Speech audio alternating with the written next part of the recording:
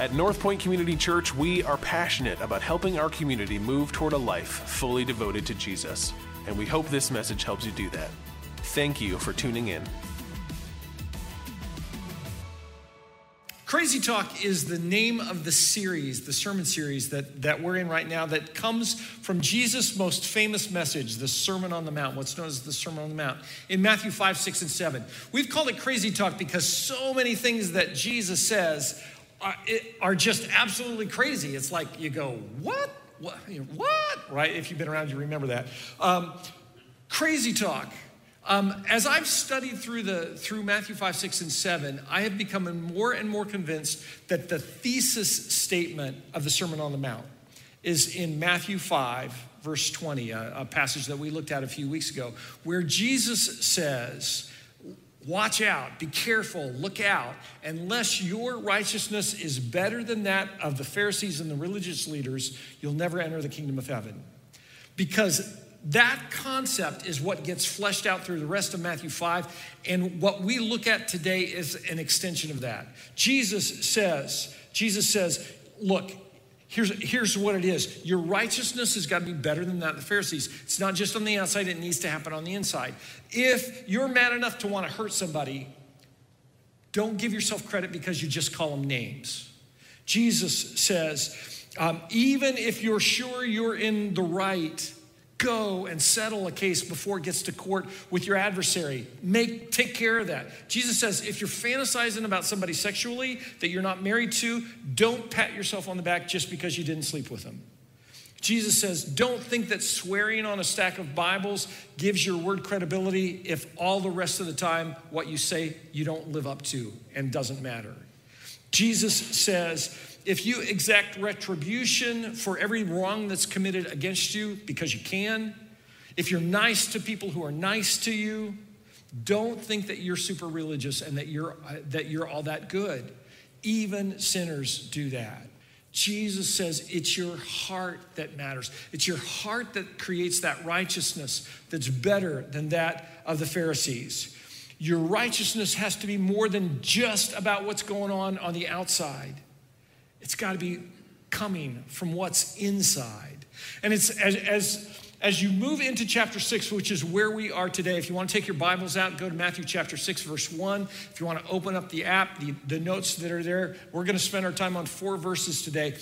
In our minds, in our American minds, we go from chapter 5 in Matthew to chapter 6, and we think, oh, new thought, turn the page, new idea. And I want to say to you today, that's not the case. What Jesus says in Matthew 6, verses 1 through 4, is an extension of everything that's happened before, where Jesus has said, your righteousness has got to be better than that of the religious leaders, of the people who do stuff for show. Listen to what he says. Watch out, take heed, be careful. Don't do your good deeds publicly to be admired by others, for you will lose the reward from your Father in heaven. Jesus has just said, again, your righteousness has got to be from what's in your heart, not just others. That phrase, to be admired by others, that comes from a Greek word that is theaomai. It's the word that we get theater from. It has this idea that you put a mask on, that you perform on stage and people stand and applaud. Jesus said, don't let your good works be the kind of thing that people stand and watch and say, oh, good job, you're so great. Don't do that. It'll take you down the wrong path. It's like Jesus says, look, this is serious. Don't do stuff for show. I learned to water ski when I was 11 or 12 years old, and I love to water ski. My body doesn't love when I water ski so much anymore.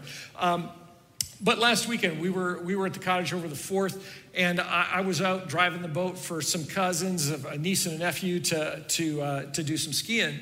And they had a great time. One of my cousins, who's about, 22 or something like that, said, I don't want to ski. I never got up before. And I said, look, if I ski, will you ski? And I think she looked at me and thought, you're really old. She was right. And she said, yeah, if you ski, I'll ski. I said, okay. So I jumped in the water. I typically ski on one ski, slalom ski, but I can't get up. I'm too old and fat now, so I can't do that, right?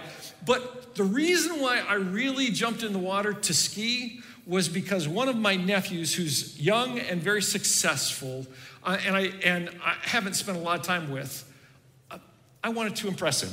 I wanted him to think, that old guy can still ski.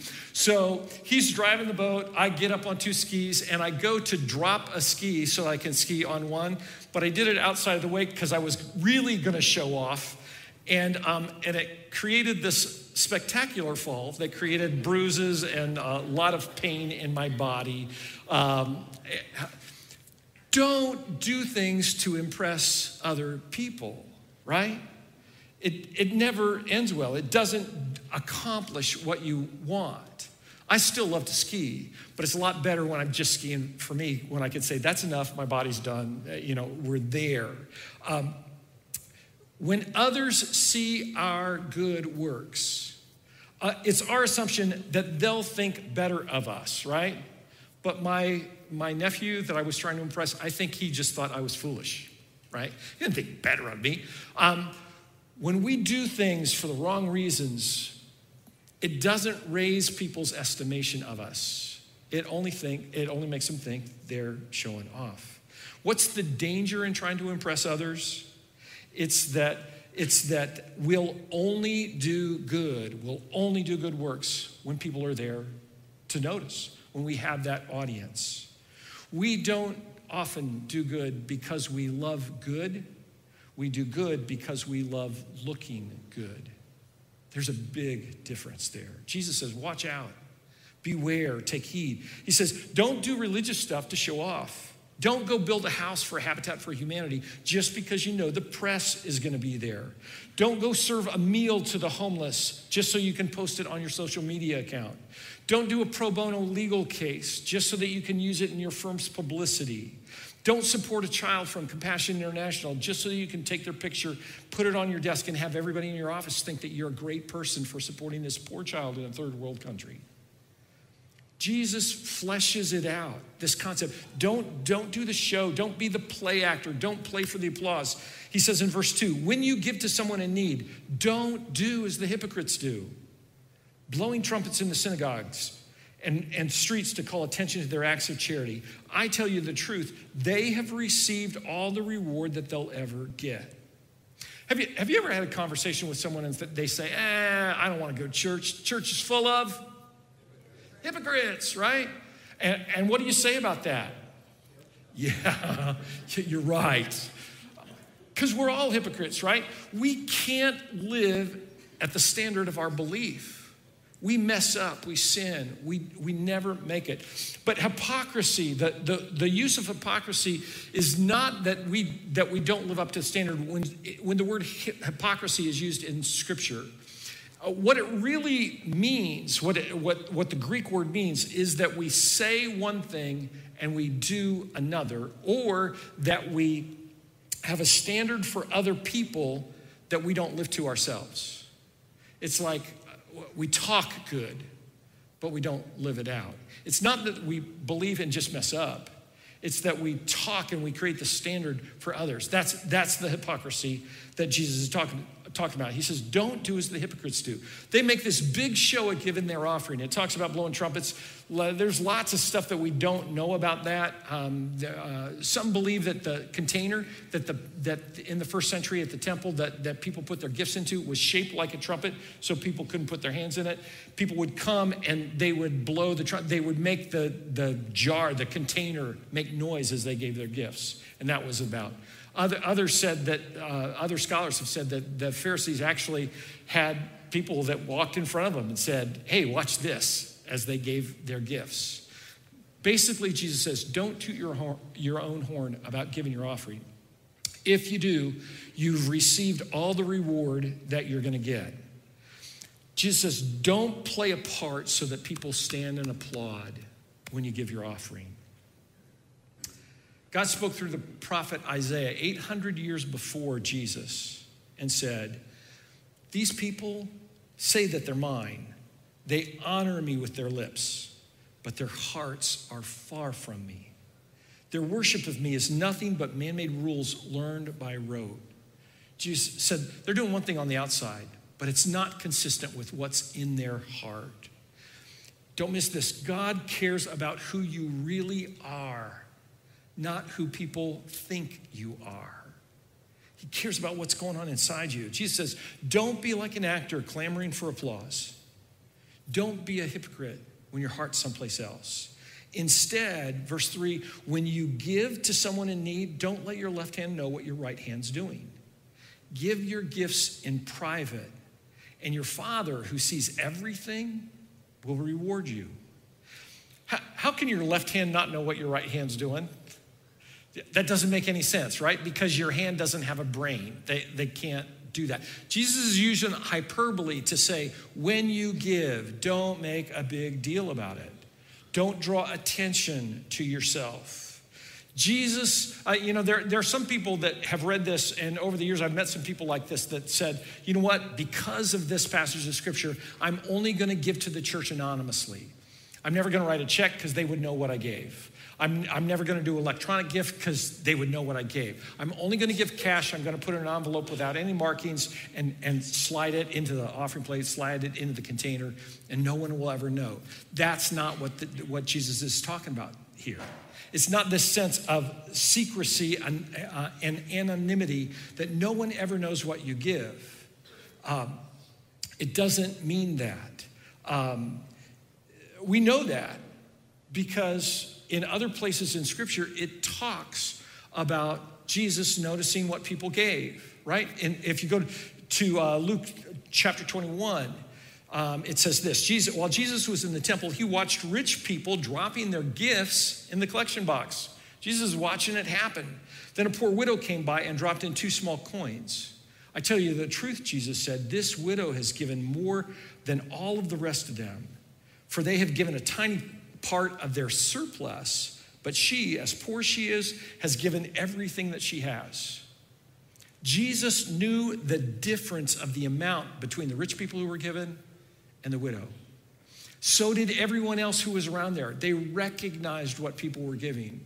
That passage, that event is not by itself. If you go to Acts chapter 4, there's this guy named Barnabas, and he sells a piece of property and he gives it to the leaders of the church to help meet the needs of people who don't have as much financially. And it's recorded in Scripture by name. And the church celebrated that. It was a big deal that he gave this gift. Everybody knew that he gave this gift. That was a good thing. We know it because it impacted what happens in Acts chapter 5. You turn the page into Acts chapter 5, and there's this married couple named Ananias and Sapphira.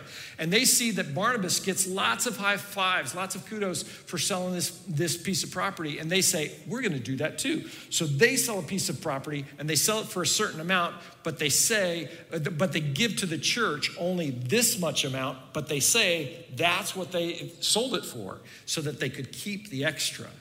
Peter calls each of them independently on it, and they have heart attacks and die immediately because of lying to the Holy Spirit. I tell you those stories to just say this: understand that we in American culture have this idea that no one should ever know what we give, and that's not consistent with what's taught in the New Testament. We don't need to draw attention to it. We don't need to pat ourselves on the back, but it's a good thing. Can I just talk to you as a pastor for a second and say, oftentimes we know that something is going on in somebody's life, either good or bad, based on their giving.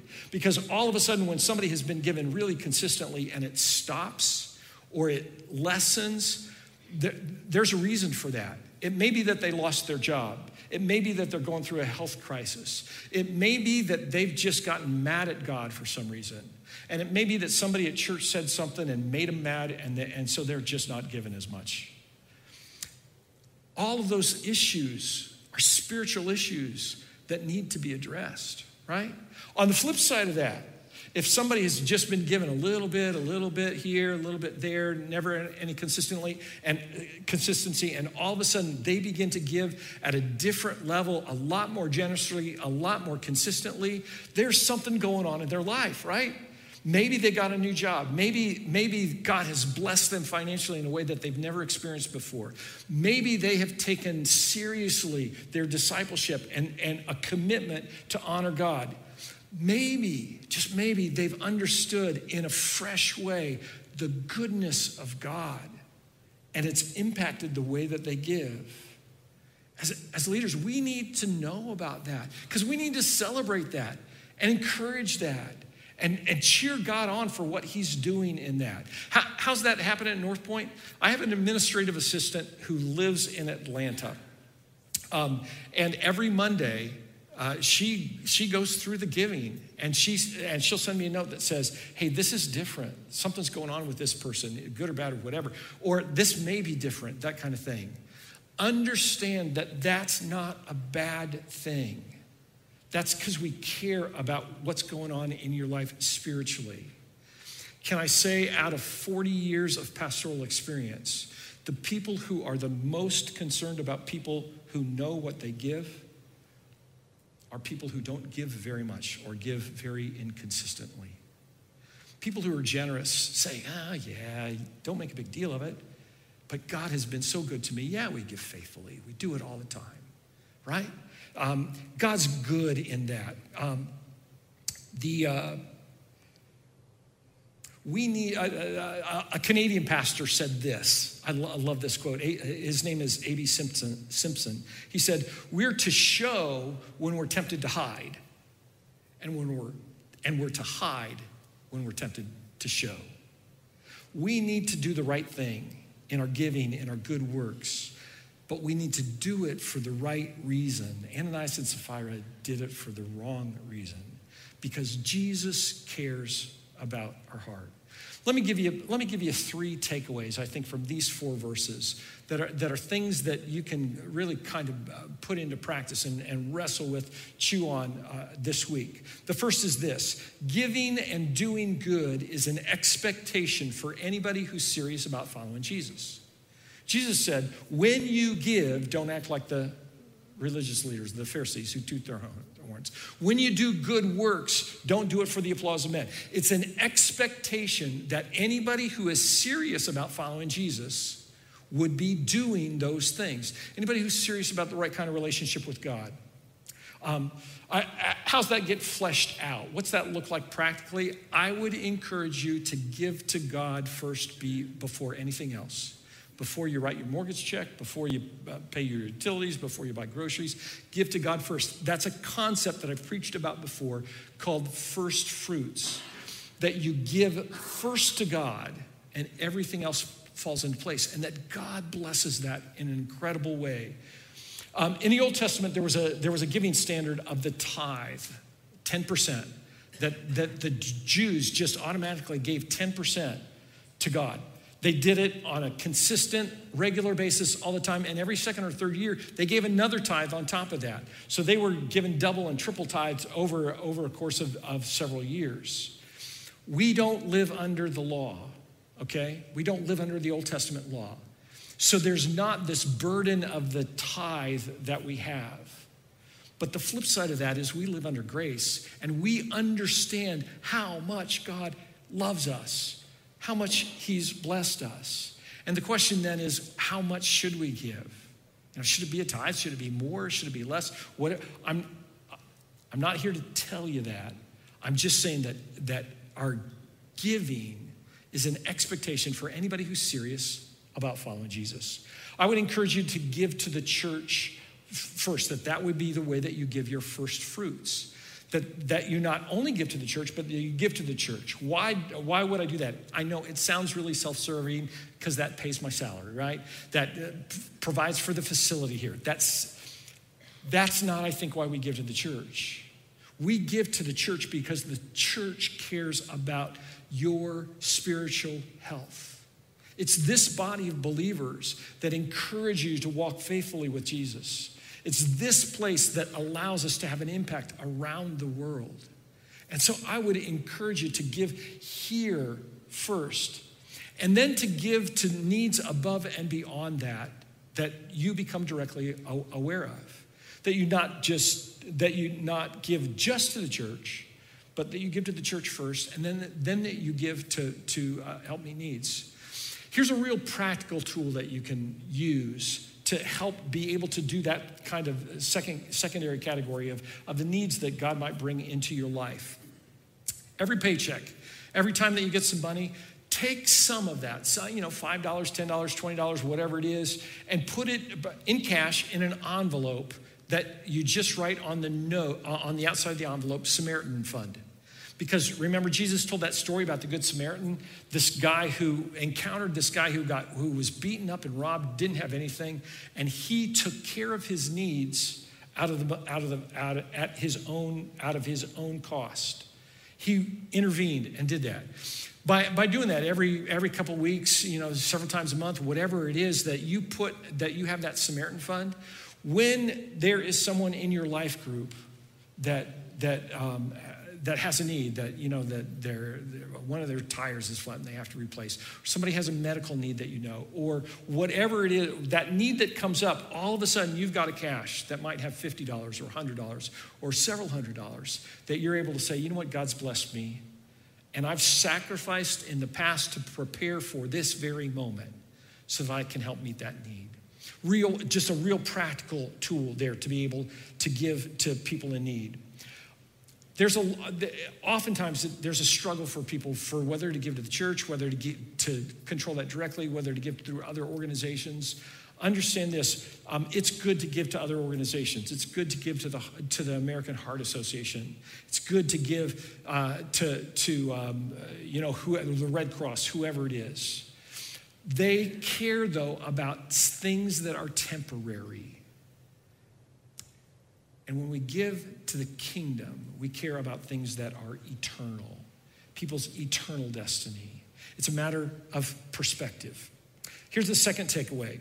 Give and do good for the right reasons. Give and do good for the right reasons. Don't do good deeds for show to draw attention to yourself. Don't try and ski to impress your nephew, right? Do it for the right reasons. Give with the right motives. Paul writes to the church in Corinth and says, you must each decide in your heart how much to give. Reluctantly or in response to pressure. God loves a person who gives cheerfully. God loves a cheerful giver. Whenever it's funny, whenever a preacher preaches about money, the congregation usually has the expression on their face that you have right now, like, oh, this is really uncomfortable. This is, just so you know, this is not uncomfortable for me at all, because this is a step that we need to take individually. It's something that God calls us to. Please don't ever give because we preach or teach about giving and you feel like, oh man, that's something I got to do. Oh, the expectation that if I come to church all the time, I need to be putting something in the offering. I need to do an electronic gift, whatever it is. Give because God has given to you. Because God has blessed you so abundantly.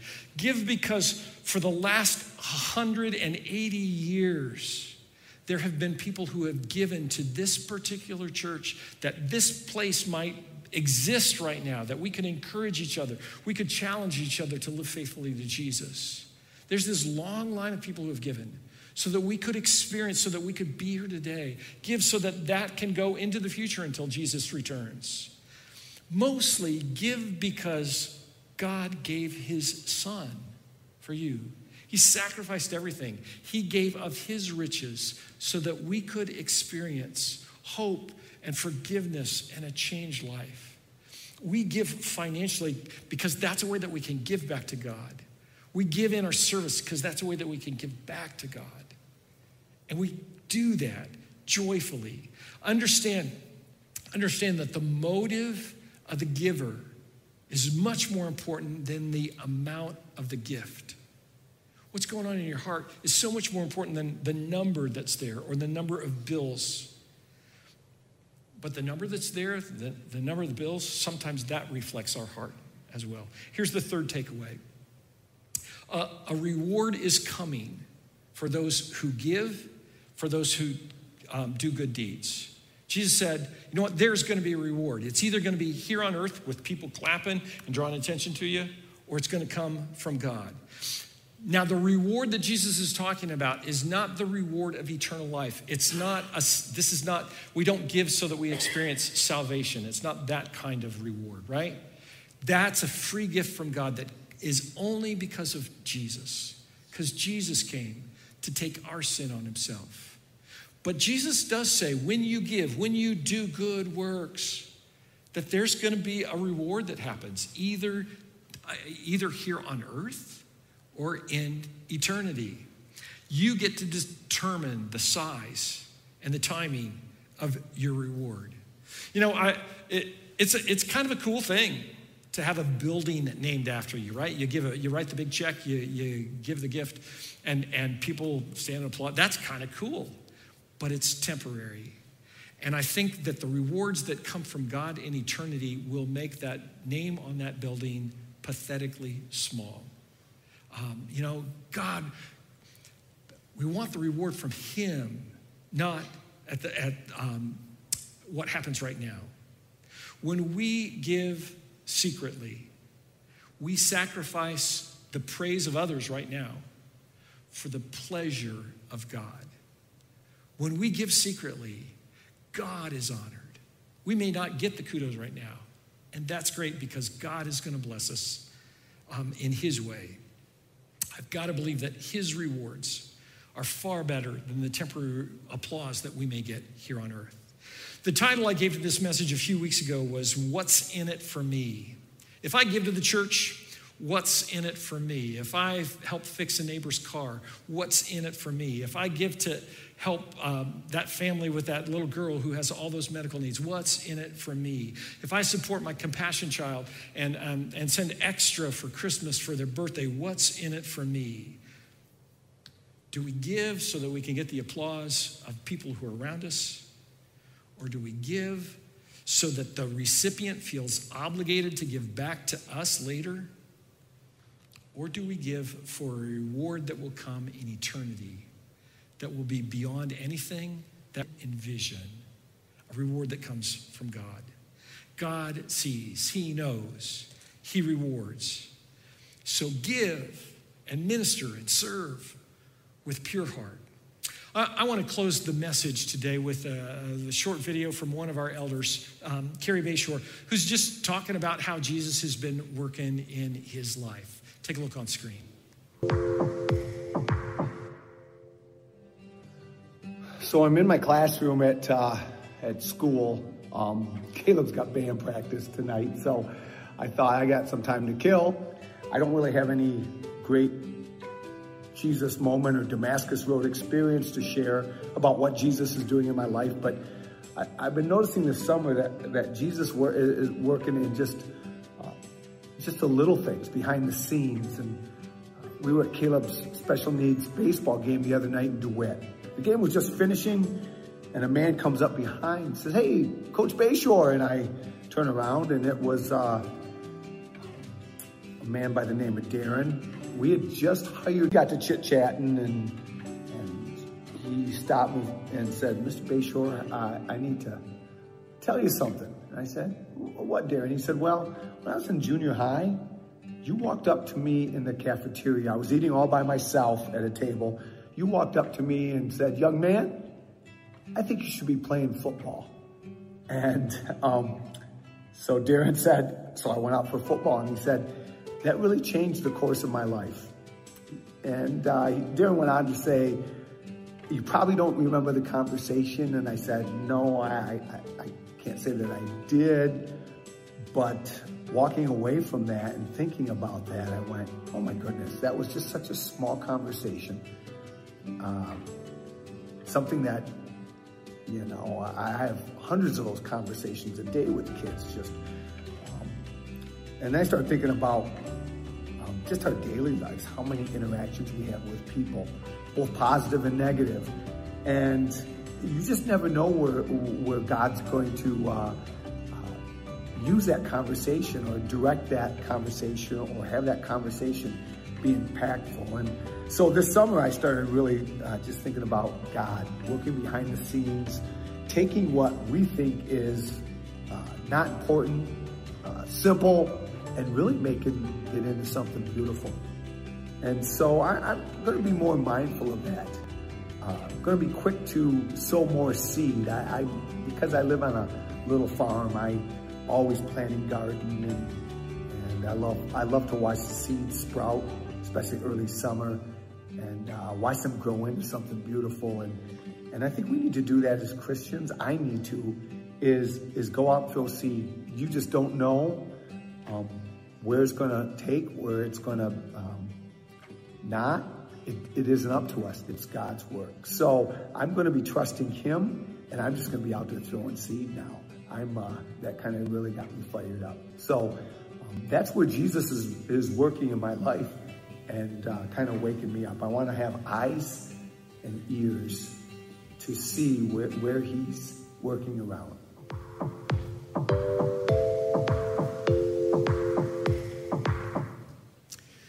It may seem crazy to think that a conversation can change the trajectory of somebody's life. It may seem crazy to think that God could use an idea that you have to impact the world, hundreds of thousands of people, and create water in other parts of the world. It may seem crazy that Jesus would say, your motive matters in your giving, in your service, more than whether or not people recognize it. That's crazy talk. But crazy can change the world. Let's pray. Father God, we thank you for your word.